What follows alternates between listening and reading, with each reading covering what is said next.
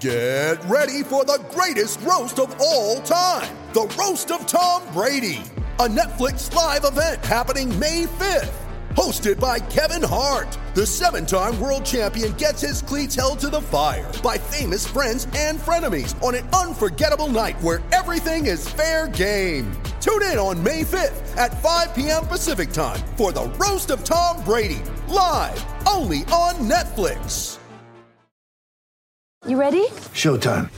On May 3rd, summer starts with The Fall Guy. Let's do it later. Let's drink a spicy margarita. Make some bad decisions. Yes! Audiences are falling in love with the most entertaining film of the year. Fall Guy. Fall Guy? Fall Guy. That's what the poster said. See Ryan Gosling and Emily Blunt in the movie critics say exists to make you happy. Trying to make it out? Nope. Because I don't either. It's not what I'm into right now. What are you into? Talking. Yeah. The Fall Guy. Only in theaters May 3rd. Rated PG-13. With threats to our nation waiting around every corner, adaptability is more important than ever. When conditions change without notice, quick strategic thinking is crucial. And with obstacles consistently impending, determination is essential in overcoming them. It's this willingness, decisiveness, and resilience that sets Marines apart. With our fighting spirit, we don't just fight battles, we win them. Marines are the constant our nation counts on to fight the unknown. And through adaptable problem solving, we do just that. Learn more at marines.com.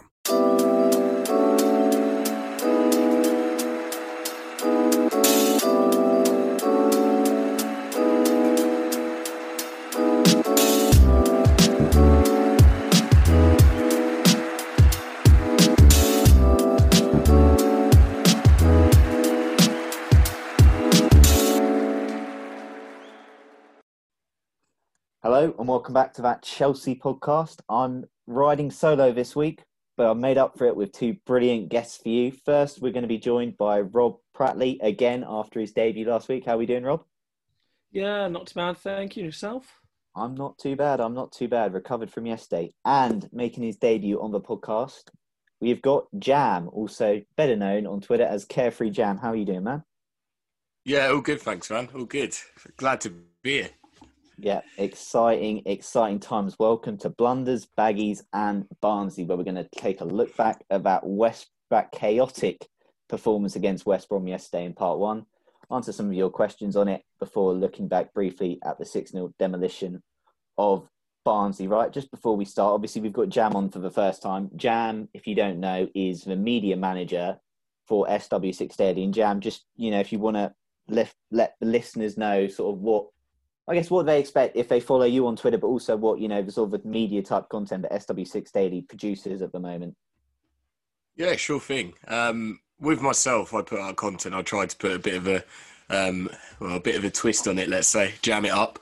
But with SW6 Daily, it's just, it's incredible at the moment. We're going up and up. It's obviously a Chelsea fan page, and my role as the media manager is to organise schedules for the week, for the month of, looking at the fixtures and what edits we can get out, compilations, just generally generating content, really. And I suppose quality checking it too. But no, if anyone out there isn't following us already, please do drop SW6 Daily a follow. That'd be great. Nice one.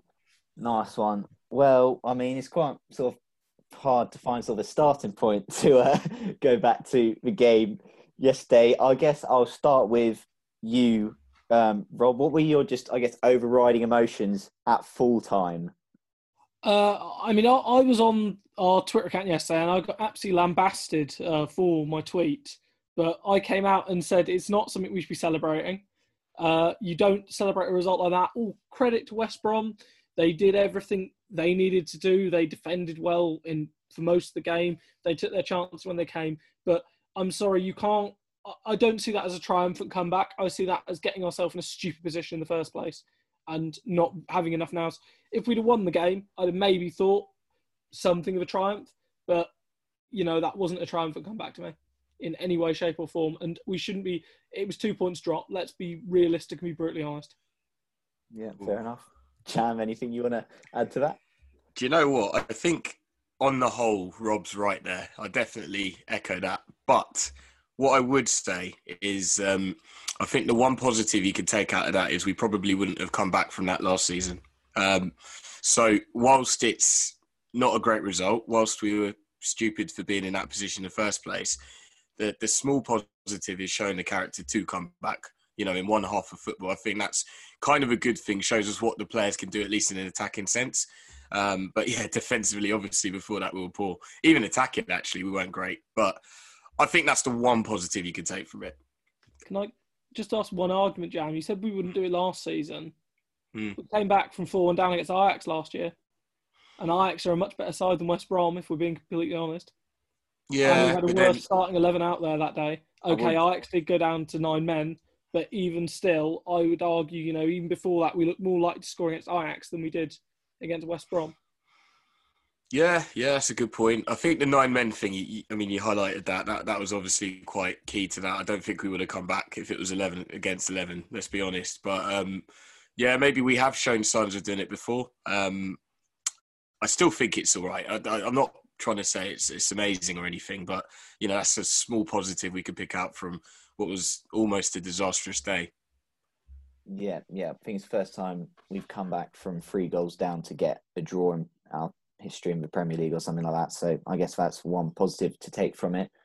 Team news came in. I think probably, I can't necessarily speak for you guys, but I think most of the fan base was quite happy with that team on the whole. Perhaps just a bit confused as to why Kurt Zouma was left out. But other than that, I think, we saw Tammy starting, we saw Werner, Havertz and Mount all starting. And I think on the whole, the mood was quite happy. Would you agree on that?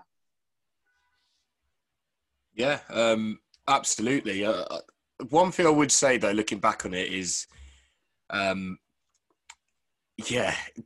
Silva starting, and I'm not saying this out of in hindsight, but it just seemed a little bit too soon. I know he obviously played the majority of the game against Barnsley, but maybe that mistake was just a sign of him not being there yet, if you know what I mean. Otherwise, I didn't mind the lineup. Yeah, I'd agree. I was very surprised, and it happened against Barnsley, and we weren't punished for it. I think the Barnsley striker, whoever it was, took a poor touch, and I think it was Tomori came across and covered it. But Thiago did the exact same thing on Wednesday, and other than that, I thought his performance was pretty good. I thought he didn't really put a foot wrong. But ultimately, you can't be affording at this level to make those kind of mistakes. Now, in the league and with PSG, he might have got away with it because, let's face it, they're so dominant at that level. There's only 1 or 2 teams that have really got the attacking quality to hurt them.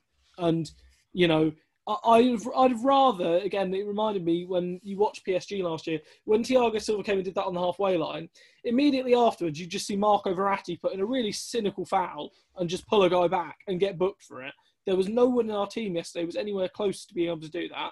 And that's one of the things I think we really did miss yesterday was an edge of cynicalness. Because at times, some of the fouls from West Brom were utterly, utterly cynical, especially in the second half. Little pullbacks, little tugs just to disrupt play and sort of, throwing themselves to the floor at every opportunity. We're too nice in that regard. We don't have anyone who was willing to... The only player I'd say in the squad who I think has the petulance to do something like that is Alonso, and that's just because he's slow. And we'll come on to Marcos Alonso, I'm sure, later on, but he's the only one I'd say is petulant enough to do that kind of challenge. Yeah, no, I agree. Well, you mentioned Marcos Alonso. I guess, he was culpable for the first goal, heads it back inside into a danger area, and we get punished. The ball ends up getting moved out wide, and Robinson shoots across the goal and goes in. Obviously, a striker who loves playing against Chelsea. His only 3 Premier League goals have come against Chelsea, 1 last season for Sheffield United and 2 yesterday for West Brom. Obviously, one of the big news is Caballero was in for Kepa, Mendy not given the game. Do we think Caballero could have done better for the first goal? Start with you, Rob. For the first goal, I think there are 3 people that you really have to fault. Yeah. Firstly, Alonso, it's a absolutely ridiculous header, ridiculous decision. If he was in doubt of where he was going to try and do it out of play, absolutely just rule 1. He headed it back, and then what annoyed me was he didn't make any effort to get back. He just sort of just stood there. He didn't make any effort to get back, any effort to put a challenge in. Pereira shouldn't have been able to shuffle the ball across to Robinson, but that's, that was sort of the lesser one of the issues. Then when it comes to Robinson actually getting it, we know Robinson's going to get it on that side and take a shot. He was always going to get it on that side and take the shot on. And I'm sorry, Reece James, I've said this before, I feel he's becoming a bit too... When he goes forward, he looks brilliant. Defensively, there's still major issues. He should have blocked the effort. If that was Asby at right back, I'm sorry, that shot doesn't come through. Asby stands him up and forces him into not making that effort or stops him having that shot early. Robinson took it early and caught James out, came through his legs. Caballero, I never like seeing any goalkeeper beaten in that style, a cross goal. Now, if there's a better keeper, I have to be honest, I think a better keeper gets down and pushes that away. However, if they had pushed it away, there was I think it was Pereira who got into the box and was going to tap it in because no one had followed him. So, you know, I'm of the opinion that there was huge issues defensively up from it. Could Caballero have done better? Maybe. But the chance came about due to two really poor pieces of play from the fullbacks. And you have to be brutally honest about that. Yeah, fair enough. You summed it up well. I mean, I think we all know Alonso's limitations as a left back. And I'm actually, have been a fan of him in the past, mainly just because he scores against Spurs and Arsenal quite a bit. But I thought his attitude, I think the whole team's attitude in the first half was pretty poor. But I just thought his attitude was just really bad yesterday. I'm not sure what it was. Maybe it's because, Chilwell's here and, there's talks about, is he going to leave? Is he not? But there's just a moment, I think after 1-0, where Furlong gives him a head start. And then he just sprints past him so easily. And then Alonso just has to take him out. And it was just, I guess, sort of symptomatic of what was going wrong. And it games last year, if Chelsea started poorly, you sort of had a feeling where it was going to go. I think back to Sheffield United, we just started that dreadfully. And I just got those same vibes yesterday as well. Jan, would you agree on sort of the general attitude of the team in the first half? Yeah, I think I like what you just said there.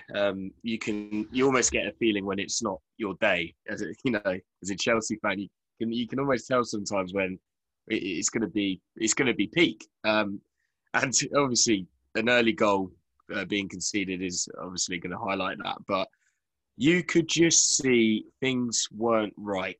I don't know what it was, whether it's the formation. We couldn't really, we weren't really creating great chances. Now, I know we missed a couple of sitters, but what I'm saying is it wasn't really coming from our possession. Just things weren't really linking up. I think that's what I'm trying to say. And yeah, Alonso, come on. He's the one player that will probably highlight that point the most. Straight away when it's not his day. Immediately it's not Alonso's day. I call him the Spanish Homer Simpson for a reason. This guy can't run. He honestly runs as fast as Homer Simpson skips. That race was an absolute joke. And to me now, I've been a fan of Alonso as well. And I think if we have to sell him or Emerson, I was actually saying we should keep Alonso over Emerson. But seeing that yesterday is making me change my mind. Yeah, I don't know what it is, just generally with Chelsea and complacency and just not being able to hit the ground running. But we just need to shake it up. I don't know what you think, guys. Something's just not right sometimes. Yeah. I'm going to be honest. I think you made a point about the good chances. Before we even went 2-0 down, and again, let's be honest, that was a mistake from Thiago Silva. As good as a player he is, we can't sugarcoat it. We can't pretend that wasn't a dreadful mistake and basic defending. We should have been 2-1 up because I think it was Abraham. Yeah, James whipped that cross in, and Abraham sort of side-footed it into row Z of the Hawthorns, and then you had Werner's effort where Mount pulled it back and Werner sort of caught it. Okay. Bit unlucky to hit the top of the crossbar, but still you'd expect a striker of top quality or a player of top quality as Werner is to hit the target from there. It's the same as you look at that. If we'd have done that and turned it around to being 2-1, suddenly, we're in the ascendancy. You can sort of, you deflated them because it's a couple of quick goals. Even if one of them had gone in, I think that second goal doesn't happen because I think that second goal came because we were being too passive. We were sitting back, passing it around the back too often. And I never like watching any team do that because, all it takes is a slip or a fumble or a mistake or a striker having a quick bit of thinking, bang, they're in. And okay, should Caballero have maybe done better with it? It was pretty close to him, but it was such close range. You know, if it's a top keeper, like with his feet, like a De Gea or someone like that, or a Neuer, where they're so good at coming out or so good at spreading themselves, I think they probably stop that. But, you know, ultimately Caballero isn't that. And it wasn't his fault. It was tidily tucked away by Robinson. But as soon as you do that and you put yourself in a position where, you know, you're 2-0 down, you're just asking for trouble. And the worst bit is that both the goals were so self-inflicted. I think that didn't help the team. I think they mentally looked at that because, you know, you look at it and you see your teammates making mistakes like that and, you know, not taking the chance at the other end. It does deflate you. It deflates us as fans, so it definitely deflates the players. And then that makes you, you know, symptomatic for more mistakes. And I would argue the third goal was also from personal mistakes. I mean, James should have stepped up. Alonso should have tracked his man. But all of it, you know, why on earth that person, I can't remember who headed it on. Was it Bartley headed it on? No, Jay heading it on the edge of the box to Bartley. Why on earth were they stood in a good 5 yards of space with no one anywhere near them? I don't understand. We seem to have persisted. For the last couple of games, I thought we did quite well at set pieces and we looked quite confident. But yesterday, seemed to just be a return to the old, you know, zonal marking where we're not actually marking the zones. Yeah, didn't we concede like a goal like that to Arsenal last season at the Emirates? Someone didn't step up and play him off, like someone was just slow reacting. We played Aubameyang on or something. I think something like that anyway. But yeah, it was very poor. And all of a sudden we found ourselves 3-0 down after half an hour. And you sort of go, what is going on? Because I think beforehand we all thought, no, we'll beat West Brom comfortably. And we should have. But we get to half time. He makes 2 changes. He brings on Azpilicueta for Alonso. I mean, that was obvious. How Alonso got to half time, to be honest, surprises me. But at least he took him off at half time. And he took off Mateo Kovacic for Callum Hudson-Odoi. And to be fair, the changes did make an impact, didn't they, Jam? Yeah, absolutely. I'm always a massive advocate of having troublemakers in your team, players that can beat a man. You must have it. Look, and when I say that, I mean a true winger, and we lacked that at the start of the game. You know, Timo Werner playing out wide, he can play there, but even with his style of play, he'd rather just cut in from the left and beat his man on the outside unless it's a through ball. What you get with Callum is you get a pure troublemaker, a winger with pace that does want to beat his man quite a lot. They're used to doing that. They generate chances from doing that. And we need to have these kind of players playing on the pitch for Chelsea. You know, Pulisic needs to hurry up and come back. I like the look of Cho. I mean, Ziyech, even in his own right, has got his own style. And I think we're really missing that from the width. And yeah, they came on and made an absolutely huge difference. You know, Cho was just running at his man and making them, you know, gaining territory from doing that. And it just creates all kinds of havoc for a defence, thinking, crap, backpedal. You know, even if he's just gained territory, turns back and passes it, made such a big difference. From that moment onwards, we actually looked like we were pretty dangerous, you know, when we got forward, at least when he was on the ball. Just going forward, I want to see wingers. I don't know about you guys, but seeing Havertz or Mount out wide, it doesn't really do it for me. Yeah, but actually, we've got a question in on that, so it seems the first time to link it in. I'll give this to you, Jam. We clearly saw how much better we were after an actual winger came on and played. Should Lampard go with work rate and compromise our team's width just so Cho can train well and work harder, or should we prioritise actual playing the system with wingers? I could sense the sass from here on that question, but it's a very good point. Yeah, it is a good point. I mean, let's look at it like this. I'll give you examples, some good teams that have got wingers, right? Bayern Munich, Man City, Sterling. I said that without thinking, but it's true. You know, you've got PSG as well, you'd say them. I mean, these are top-tier teams that have pace out wide, you know, proper out-and-out wingers that play there. And, yeah, I think Lampard's going to have to question his style of play. You need more than one troublemaker on the pitch, you know, not just your striker, you need it out wide. And yesterday at the start, we only had Timo Werner that could realistically do that, in my opinion. So Lampard's going to have a look at that. But, you know, obviously it doesn't help when you've got Pulisic and Ziyech injured. I don't think it helps. But Cho has shown he's probably worth a start.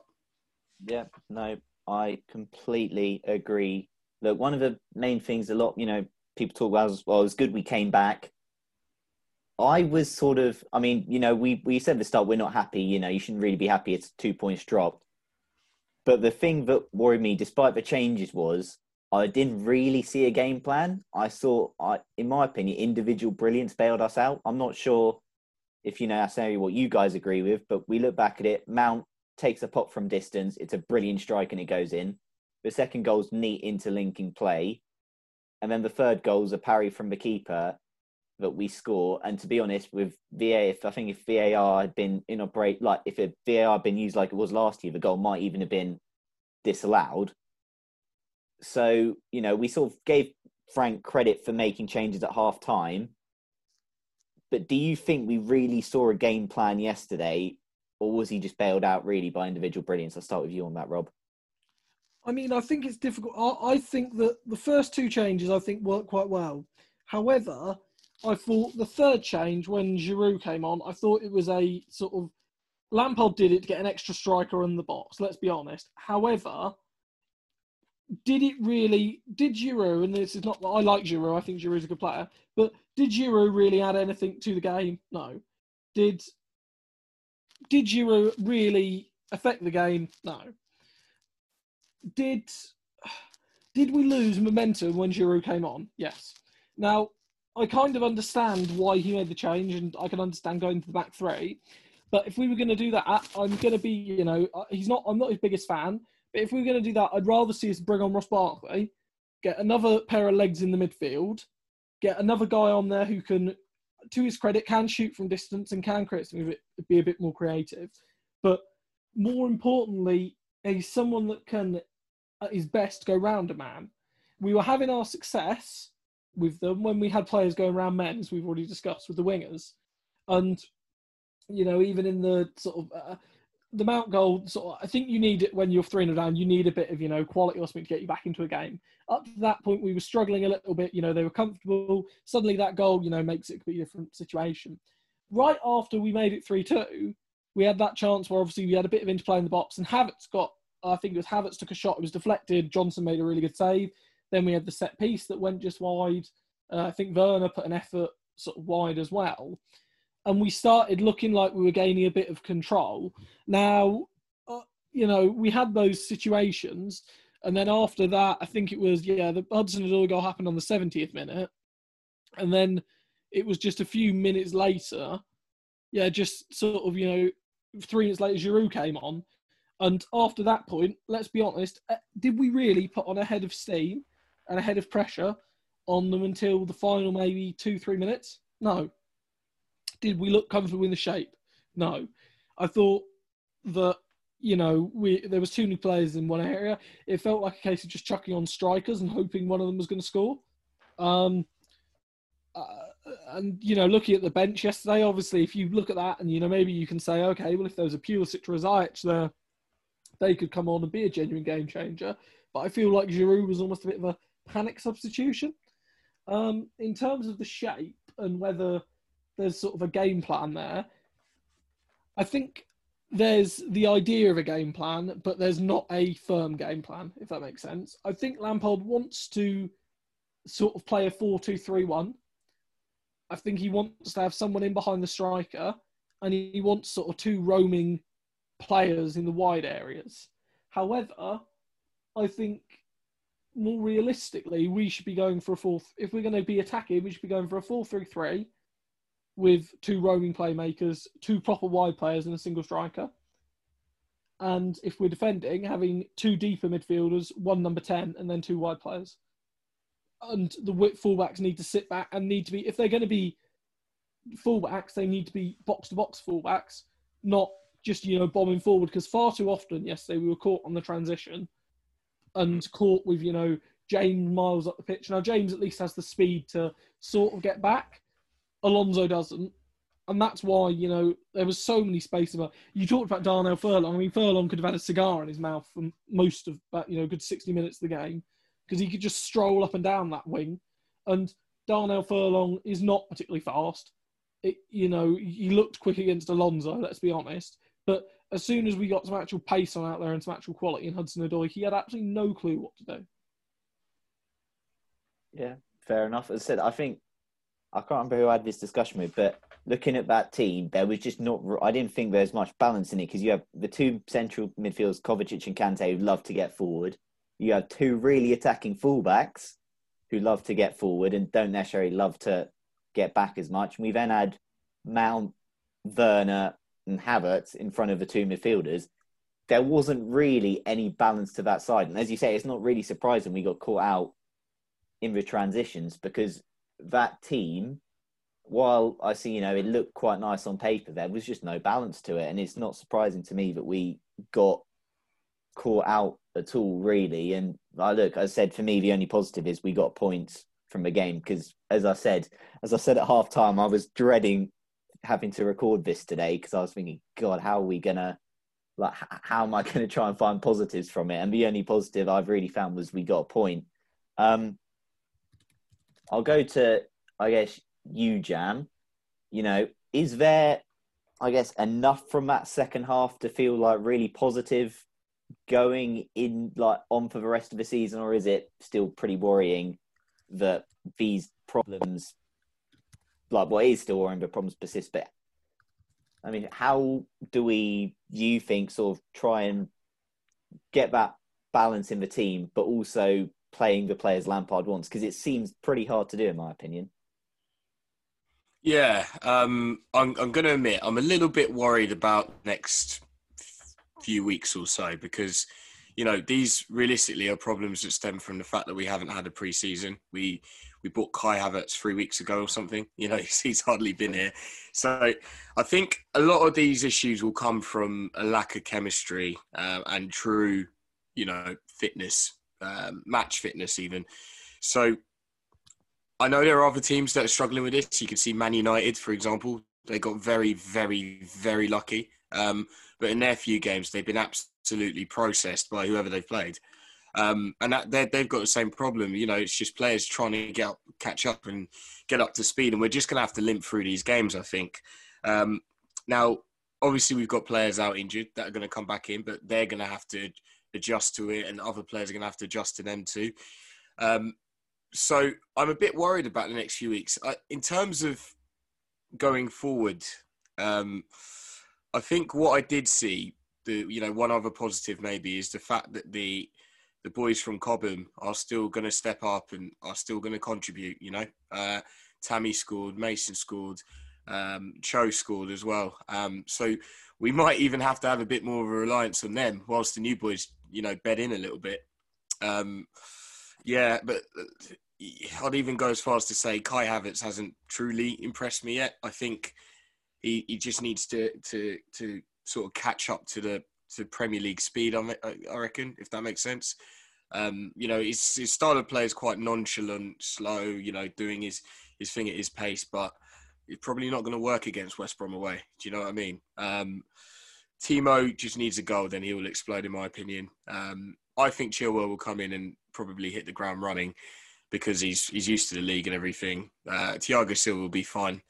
And Ziyech, I think he'll be absolutely fine too. But it'll be interesting to see. I'm just a little bit worried about the next few weeks, and I really hope we don't have any big games then. In fact, I think we've got Man United in like 3 weeks or something. But, you know, it's going to be interesting to see. Yeah, Rob, this sort of just came to me. We know Mount is crucial to the way Frank plays, how his Chelsea team plays. But do you think we can really, you know, we've seen Havertz play, you know, in all 3 games as well. Do you think we can get the best of both Mason Mount and Kai Havertz both playing in the same team? Because for me, I struggle to see that. I mean, I suppose I would say that on Wednesday's game against Barnsley, you had both of them in the same team. And I thought both of them played very, very well. Obviously, Havertz got a hat-trick, but I thought Mount was one of the without scoring or assisting in that game. He got one assist, but without scoring in that game, I thought he had one of his, he was outstanding. I thought both of them played very well.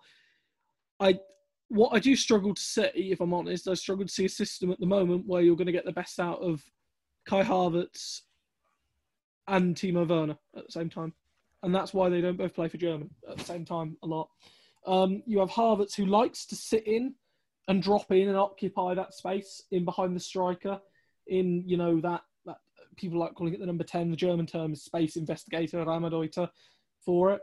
And you have Timo Werner, who isn't really a proper, striker as per se. He isn't, a sort of penalty box poacher. He does himself like drifting back and sitting back. And this is why you had at RB Leipzig last year. You had Patrick Schick sort of playing that target man role up front, work in the line, work in the space, and then opening up the space for a Timo Werner. I think, looking at the squad, we get more out of Werner if you played him up front alongside Giroud, and you'll get more out of Havertz if you play him up alongside Abraham. But I don't think Havertz and Werner at this moment in time are going to work together, because I think they like occupying two similar spaces. And this is my only other concern with Ziyech and Havertz, is that they both like occupying a similar space. Now, on one hand, I suppose there's this is a golden sort of bullet, silver bullet in some ways. On one hand, they could all make up the same sort of space together. On the other hand, if you can get them all clicking, then, defenders aren't going to be able to cope with them. I will personally say, I thought, again, I know you missed midweek's game, sort of, Jam. I know you sort of only caught up on via the highlights, but yeah, I would say I thought Havertz over yesterday and midweek was probably, out of the players that played the 90 minutes across both games, I would say Abraham, who didn't play the full, did he play the full 90 on Wednesday, or did he get subbed off? No, he got subbed for Giroud, didn't he? Yeah.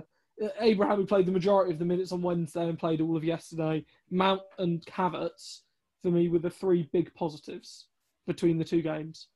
Because I think Havertz played quite well yesterday. I think, on another day, and this is one of the things that I think frustrated me a little bit about Werner's role yesterday, about being shoved out wide. When that effort went in early on that Havertz had when we were 1-0 down and that was palmed away by Johnson, if Werner had been 10 yards further up the pitch, that was a tap-in. Because it wasn't that well saved. There wasn't any defender there. And if Werner had been in the box on there, then I think, he gobbles that one up. Same with if that was, Abraham in that same area. But we don't seem at the moment to have that sort of enough players gambling. One thing we did have against Barnsley was players gambling on mistakes, gambling on errors. That seemed to all go against West Brom. And we made it easy in that regard for them because, they were never going to try and play out from the back. They were never going to try and, they were always going to try and play it long and use, Robinson's presence up front. But we didn't ever really stop them doing that.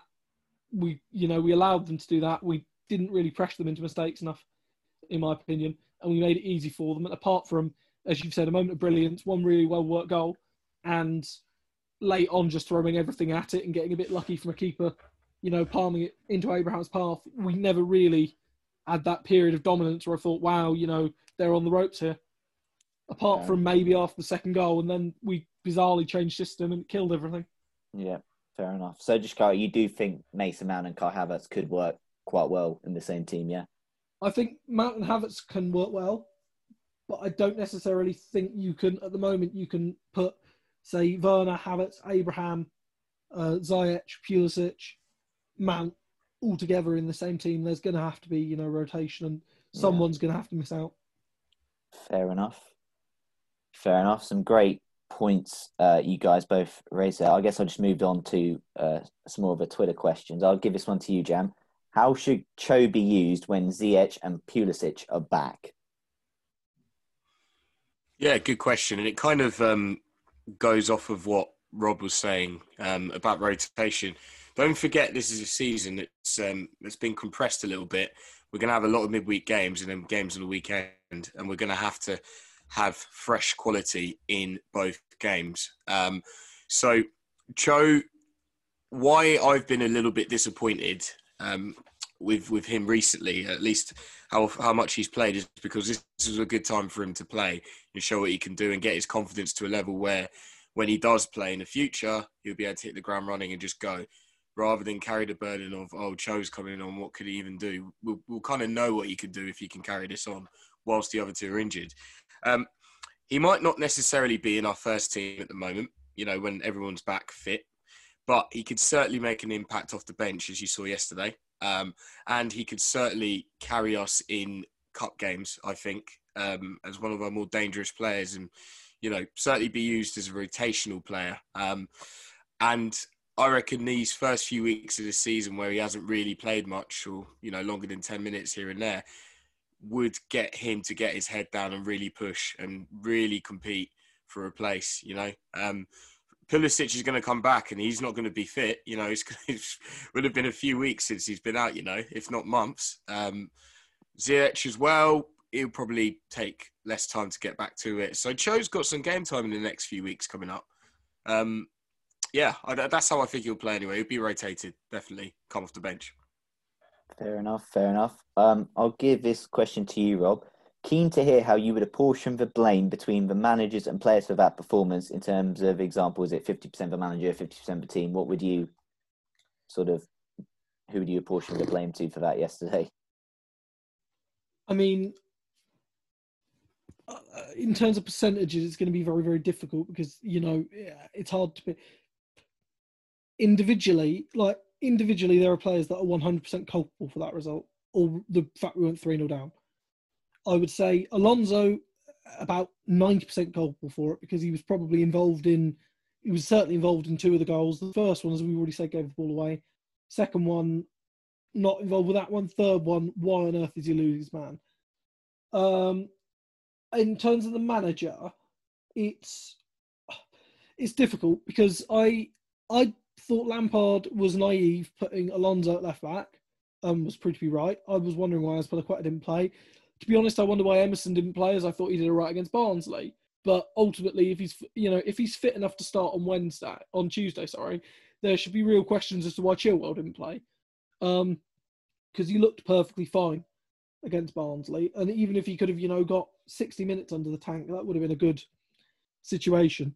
I don't really like to apportion blame too much, because ultimately it's not, a manager can't lose a game by themselves, and the players also can't lose a game by themselves.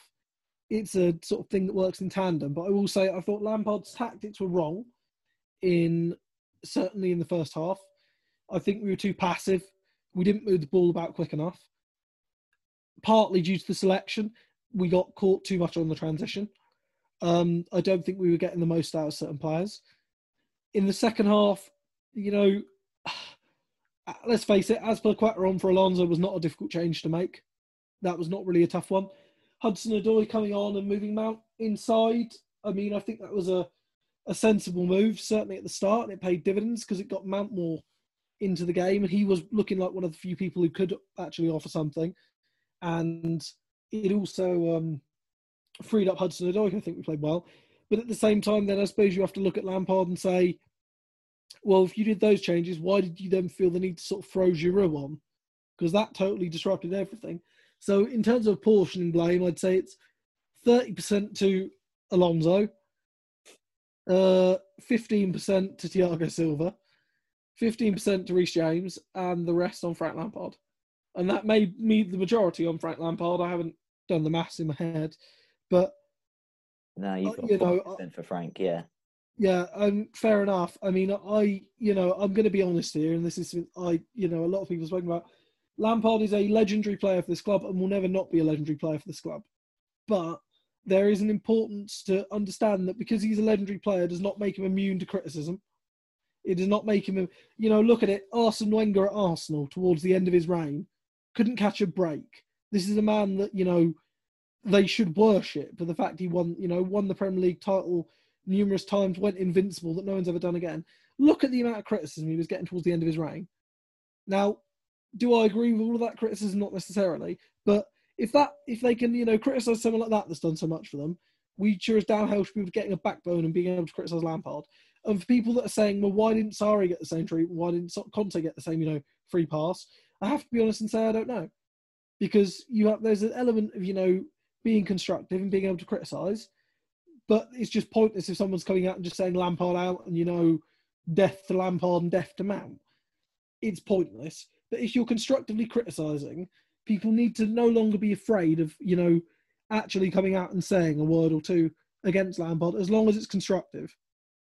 Yeah, fair enough. Jam, let's say one thing that shocked me. No Kurt Zouma. But thoughts? I find that hard to explain that, and I have to say I was stunned he didn't play, and I think Frank's made a big error there. Yeah, I'm not really too sure what happened there. It's just a mystery. I can't really say much more than that. I mean, has anything come out? Has anyone said why he didn't play? I don't think so, no. Well, yeah, that's quite odd. I mean, first of all, what surprised me was Christensen playing. In the back of my mind, I thought, yeah, he's banned. I didn't think he was in the pitch. And I saw him there. I was thinking, what? But at least he had a good game. It's good for him. I mean, I still think he has a bit of a part to play, despite his mistake against Liverpool and his occasional brain farts. Yeah, maybe Tomori could have played. That was, again, surprising. But no Zouma, very odd. Never would have imagined that. I don't really have much more to say than that. It's very strange. Yeah, fair enough. Look, if anyone who's listening to the pod first time, I'm one of the most positive pro Frank Lampard people here. I can't really think of anything better. But last night was very hard for me to try and sort of defend him really for any of that yesterday, even the comeback. The final question, I'll give it to both of you. It's a tough one because, we've probably been asking this question for the last season as well. What would you do to fix this defence and stop these errors from happening? I'll start with you, Rob. For starters, and because there's going to be people sounding like I'm being unfair, but get rid of Alonso from lineups where we're starting a back four. He does not work in a back four. We've learned this already. This has been, this is not new knowledge. Next point, have a settled back two. Whatever your centre-back pairing is, the best Chelsea sides in history have had a settled back two. Your Terry and Carvalho in 2005,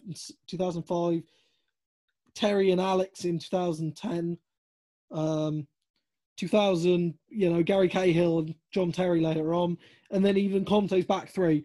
You knew what you were going to get. You could practically roll the defence off by heart. How often have we been able to do that in the last year and a half? Yeah, it was another new centre-back pairing yesterday. Yeah, so exactly that. And looking at that new centre-back pairing, I looked at that at the beginning of the game and thought, and this was just me, I looked at that and thought there's not much pace in that back four there, apart from Reece James. Yeah. And, it's going to be dangerous on the transition. Sure enough, we concede on the transition. But so take Alonso out, sort out the centre-back pairing, and also tell Reece James to stop. If he's going to bomb forward, he's got to show his defensive nous as well. Or there's got to be someone in there covering.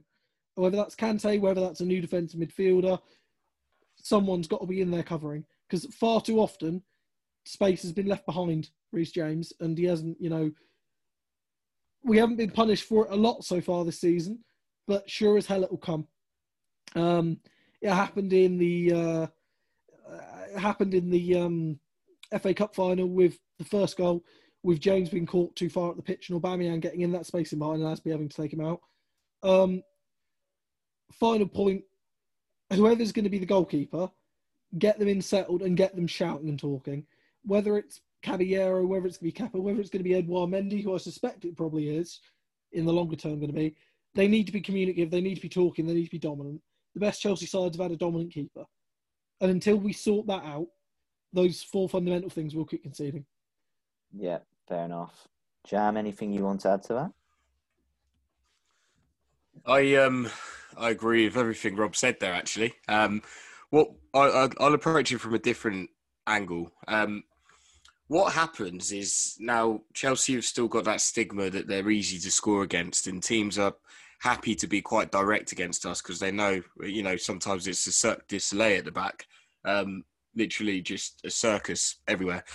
So we almost need to get to a point where we get maybe 3 or 4 clean sheets in a row to get rid of that stigma, to have teams going, oh, actually, this is going to be a bit of a tough ask today. Not only are we going to have to defend against a serious Chelsea attack, but even when we attack, we're going to have to be really creative, like have them second guessing themselves as well, rather than having that clear, let's go and get a set piece because we know what's going to happen there. Let's target Alonso because we know what's going to happen there. We need to get a bit of stability going. We need to build up a bit of a reputation, and then teams fear you. When Liverpool were absolutely smashing it, I think half the time teams didn't even bother attacking them because they were just worried about just constantly defending. And they go, oh, well, we're not going to score anyway.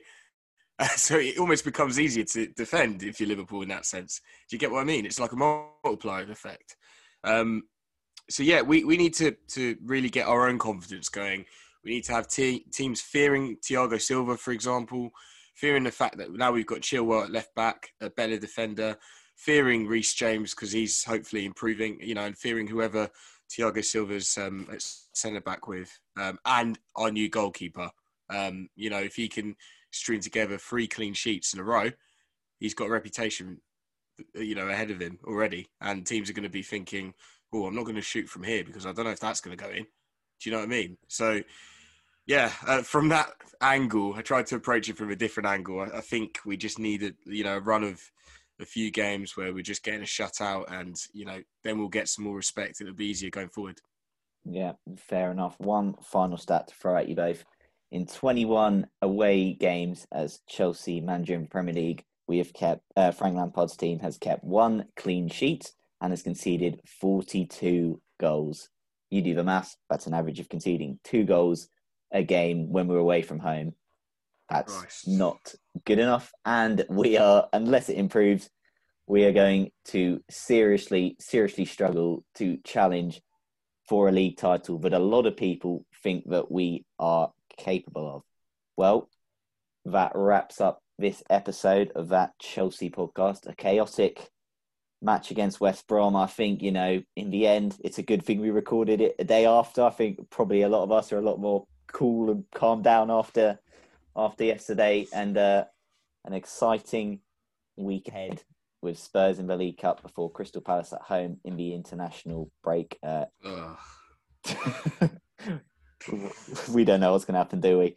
No.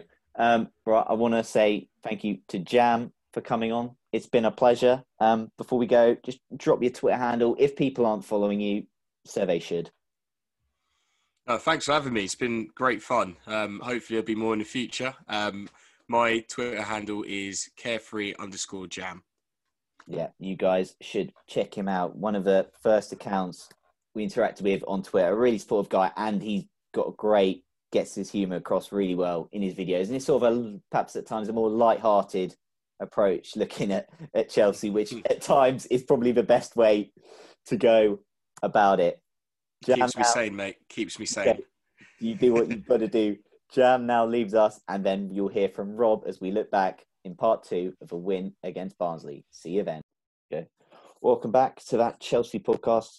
Rob's still with us, and we're going to look back at Chelsea's 6-0 demolition of Barnsley and what was a memorable night for a certain Mr. Kai Havertz. Rob, team news came in. We were all excited that a certain Mr. Thiago Silva started. We were excited that Tomori was the one partnering him. And it was, on the whole, a pretty positive night. Yeah, I mean, I think I wouldn't say it was routine, because I think that's unfair to Barnsley. I think, let's give them credit where credit's due. Gerhard Struber is an attacking manager. He has attacking principles. And he came, and I think in the first half, they probably attacked more than I've seen 90% of clubs attack at Stamford Bridge in the last year. I thought they played quite well in the attacking possession. They've obviously got some very talented players there. Before the game, in one of my previews, picked up Cauley Woodrow, and, he nearly made us pay with Caballero making a really good save. But ultimately, once we got the first goal, it felt like, we were a lot more comfortable.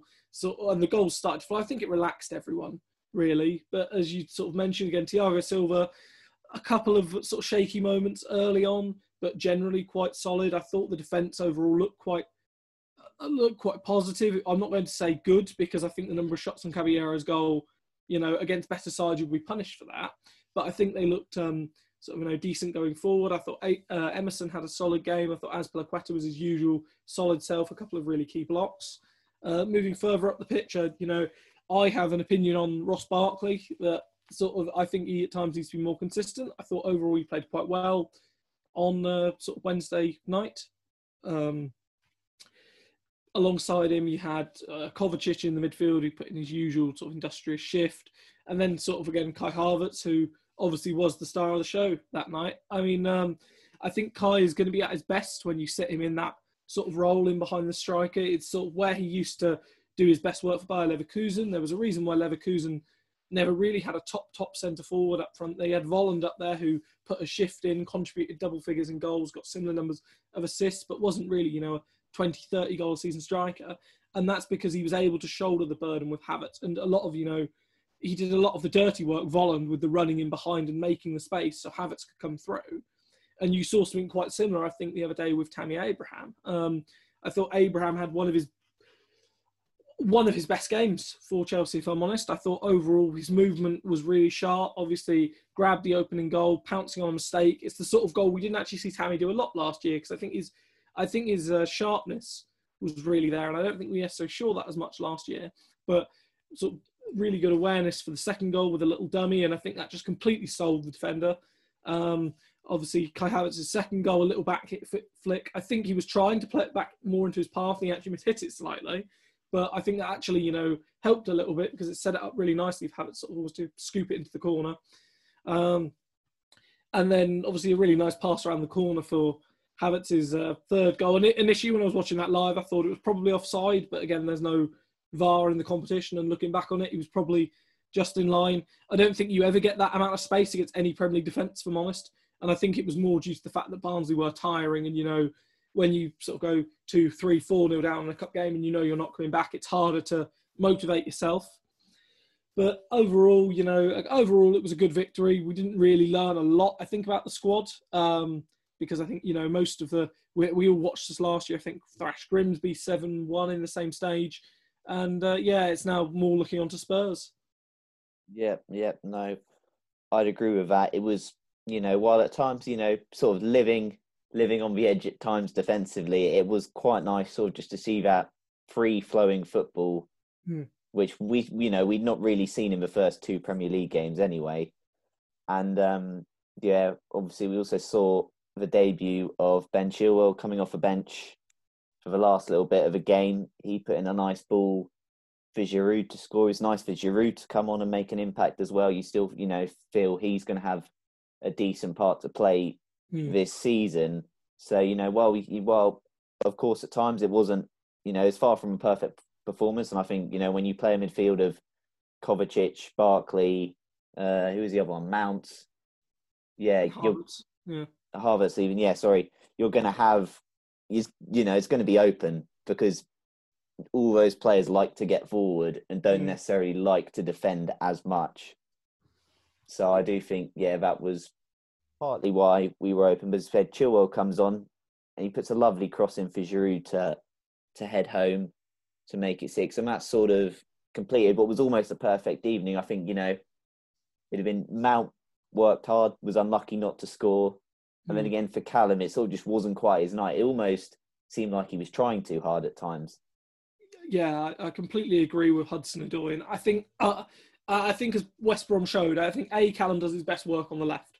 I think he's much better cutting inside because he is quite two-footed, but he does genuinely have a very nice, sweet right foot. And a lot of his best work for England's youth sides, a lot of his best work when he made his England debut came cutting in off that left because, you saw that lovely bit of interplay with Havertz into his feet, a little 1-2 and sort of back. We didn't have the players last year. I'm sort of going to be honest. The only player in the squad last year who I think would have played that similar pass, that similar 1-2 would have been Giroud. I think if it was Abraham, I think he would have turned and had a shot, which is fair enough as a striker. I think if it had been a 1-2 with Willian, I think either he would have turned and dribbled into traffic or alternatively sort of turned and had a shot. I think it was Pulisic. I think he probably turns and tries to have a run and have a shot himself. This year, I think we've got people like Havertz and also with Ziyech as well, who can play those little intricate 1-2s. And I think that's only going to benefit the wingers if they can get running in sort of in and around. Now, the other day, I do feel, if Hudson-Odoi, if we're saying, that chance a minute in, if he maybe takes that and dinks that over Jamie Cumming, I think that helps his confidence an awful lot more. I think you saw against West Brom, he is a confidence player, Hudson-Odoi. I think it's fair to say that. And he looked so much sharper and so much more confident. The same against Bayern Munich in the Champions League last year. He looked so much more confident after he put that goal in, even though it was disallowed. He looked so much more confident against West Brom, taking players on. Up to that point, Darnell Furlong had a relatively easy evening because Werner was caught in two minds. And obviously, we'll cover that later. But Werner was caught in two minds as to whether to go wide or cut inside. And that made it quite easy. When he had Hudson-Odoi at him, every time, could go on the outside, could go through the middle, and has that genuine dribbling ability, which I don't think many other players in the squad have. And that frightens defenders because, and especially nowadays with VAR, one wrong, swipe in the box, even if it's the lightest bit of contact, it's going to VAR. And, especially if your name is Manchester United, you're getting a penalty. But, yeah, I think Hudson-Odoi, he's one of those players where obviously there's an awful lot of talent there. I have an awful lot of time for him in terms of reaching that potential. And I think at times perhaps fans need to not necessarily trust Lampard's sort of process with it, but remember that he is coming back from, a horrible injury as a young player. And he is still, 20 himself? He's still a young Premier League player. It's not as if he's sort of like we talked about Loftus-Cheek last week, where he's sort of 23 and it's now a sort of make or break discussion. There's plenty of time sort of on his side at this moment in time. Yeah, and as you still mentioned, West Brom, he was very, very good. Yeah, it was a positive all-round display. Next up in the League Cup is Spurs. They obviously went through courtesy of a bye against Leyton Orient due to Leyton Orient players testing positive for coronavirus. I'm just going to include sort of Tottenham, a little Tottenham preview in here. Tottenham obviously have got, arguably bigger priorities. They've got a big Europa League qualifier on Thursday that determines whether they get into the group stage. That's 2 days after they play us in the League Cup. Do you think we'll see a heavily rotated Spurs side for the League Cup? Or will Jose also be thinking, after losing twice to Frank last season, I'm desperate to get one over him? I mean, I'll start off by saying I don't think there's any game Jose Mourinho goes into where he thinks I don't want to win this. I think, let's give respect and credit to the man. He did an awful lot for Chelsea FC. He won an awful lot of trophies for Chelsea FC. So I think it's important that we, get that out of the way first and foremost. Ultimately, I think his priorities will be elsewhere. At the moment in time, Spurs have got an incredibly packed schedule. Of course, I think they're playing today. They're playing on Tuesday against us. They're then playing on Thursday. I think they then play again next Saturday or Sunday. Now, Jose is, well aware that he would like to win a trophy for Tottenham. And I think he will probably look at the League Cup and say it's an option to win it. But you look at it at this moment in time, there's still Chelsea still in it. There's still City still in it. There's still United still in it. One of Liverpool or Arsenal are going out, to be fair. And, you've lost the likes of people like Leicester, for instance, who've gone. But I think Jose will look at this one and will say it's more important to win on Thursday than it is to win on Tuesday. Does that mean he'll rotate? I'm not 100% sure. I think you'll see some of the big names in there. Obviously, Spurs have ended up with quite a large squad at this moment in time. I think Jose has alluded to it himself. Obviously, Dele Alli looks like he might be on his way out of the club. They've already, made noises about trying to move on people like Sergio Aurier. They've brought in Sergio Reguilon and Gareth Bale, obviously back on loan to sort of great fanfare. There's talk of a striker still coming in. They've got Matt Doherty, Pierre-Emile Højbjerg. So there is depth in there. But I do wonder if Jose will look at it and will say, it almost gives him the perfect excuse if he does lose it. He's sort of in a no-win. If they win it on Tuesday, he can come out and sort of say, look at me prioritising everything. I want to fight on all fronts. But if they do lose it, they can then come out and just say, well, it's the League Cup. The more important thing is European football. Personally, I think from a Chelsea perspective, we'll see a few changes again. I, for one, if he was, as long as he's fully fit, I would like to see Chilwell starting. I'd like to see Tomori and Zuma both play. Right back, I think you give the nod to Azpilicueta just for the experience. In the midfield, I think you have to probably go with Kante, Kovacic and Barkley. Maybe, you put Mount in for Kovacic if you want to play sort of with that more sort of advanced role. And then I think as the front three, if it's difficult because I kind of almost feel like you almost give Giroud a nod for this game for all the big game experience. He scored against Spurs before. He's got that presence up front that's going to, worry the likes of. He's got the physical presence to match the likes of your Davinson Sanchez and Toby Alderweireld. On the wing, I think Hudson-Odoi should start, probably on the left, and then that leaves you with a difficult right wing position because I don't think you start Havertz on the right wing. Maybe you play Mount on the right wing and put Havertz in behind his 10, like sort of as we saw a little bit the other day. But obviously, if there's a suggestion Ziyech might be back to full fitness, then maybe you play Ziyech on the right. What I'd say is really, really important to me in midweek is that if we did get to a point where we had, relative comfort, i.e. a couple of goals ahead, I'd like to see us bring on Werner. I'd like to see us go 2 up top, and I'd like to see us try and get Werner a goal because I feel that's one of the big... Werner has always been a bit of a streaky striker. And last year you saw it at RB Leipzig. He started the season, I think, with 5 in 3. Then he went 6 games and scored 1. Then he scored 14 in 9. And then he went another, 6 games and scored 1. He is quite a streaky striker. He does score in patches. That's Werner's next step is to try and be that bit more consistent.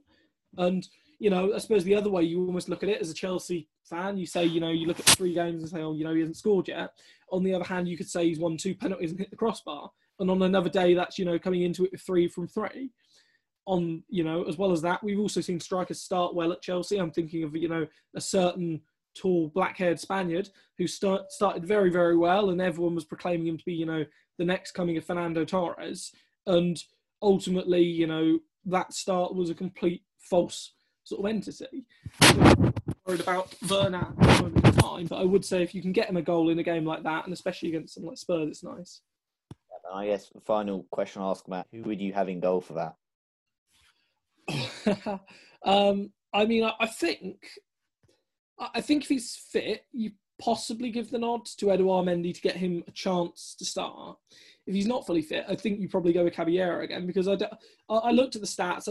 I think Caballero could have done better with the first goal against West Brom because I don't like ever seeing any goal get beaten across the goal like that. As good as the finish as it is, we've already covered that. The second goal, absolute, quite close range. Could he have done better? If that's, maybe a De Gea, I think De Gea would have saved that with his feet because he's incredibly good with his feet.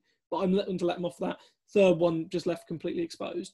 I don't necessarily think Caballero had a bad game. I don't think he had much to do. I thought he played quite well against Barnsley, as I've said, made a number of good stops, and that's probably, warrants the decision. But I don't think, I think it would be harsh to take, if Edouard Mendy isn't fit, I think it'd be harsh to take Caballero out to put Kepa in purely to give him some game time. And I also think it will help Kepa to have a bit of a break because at the moment, I'm actually kind of glad at this moment in time there aren't fans in the stadiums because I can only imagine the amount of abuse poor Kepa would have got after the Liverpool game. And, I want to make a point here on mental health is that I've seen a lot of people, making comments about players online. It's fine to have an opinion, and I appreciate we all get frustrated. But when you're wishing death threats on players, when you're making obscene comments about players' families, just think for a second. Think what it'd be like if you went to work and you got something wrong at work or at school or at uni, and immediately you had someone telling you to go die. Just think on that because, it's not right and it's not fair. And I think it's important to address it. Yeah, and I'd add even messaging players' parents, telling them, to give up and leave Chelsea. That just astounded me on Mason Mount. Sorry, and I've got to do this.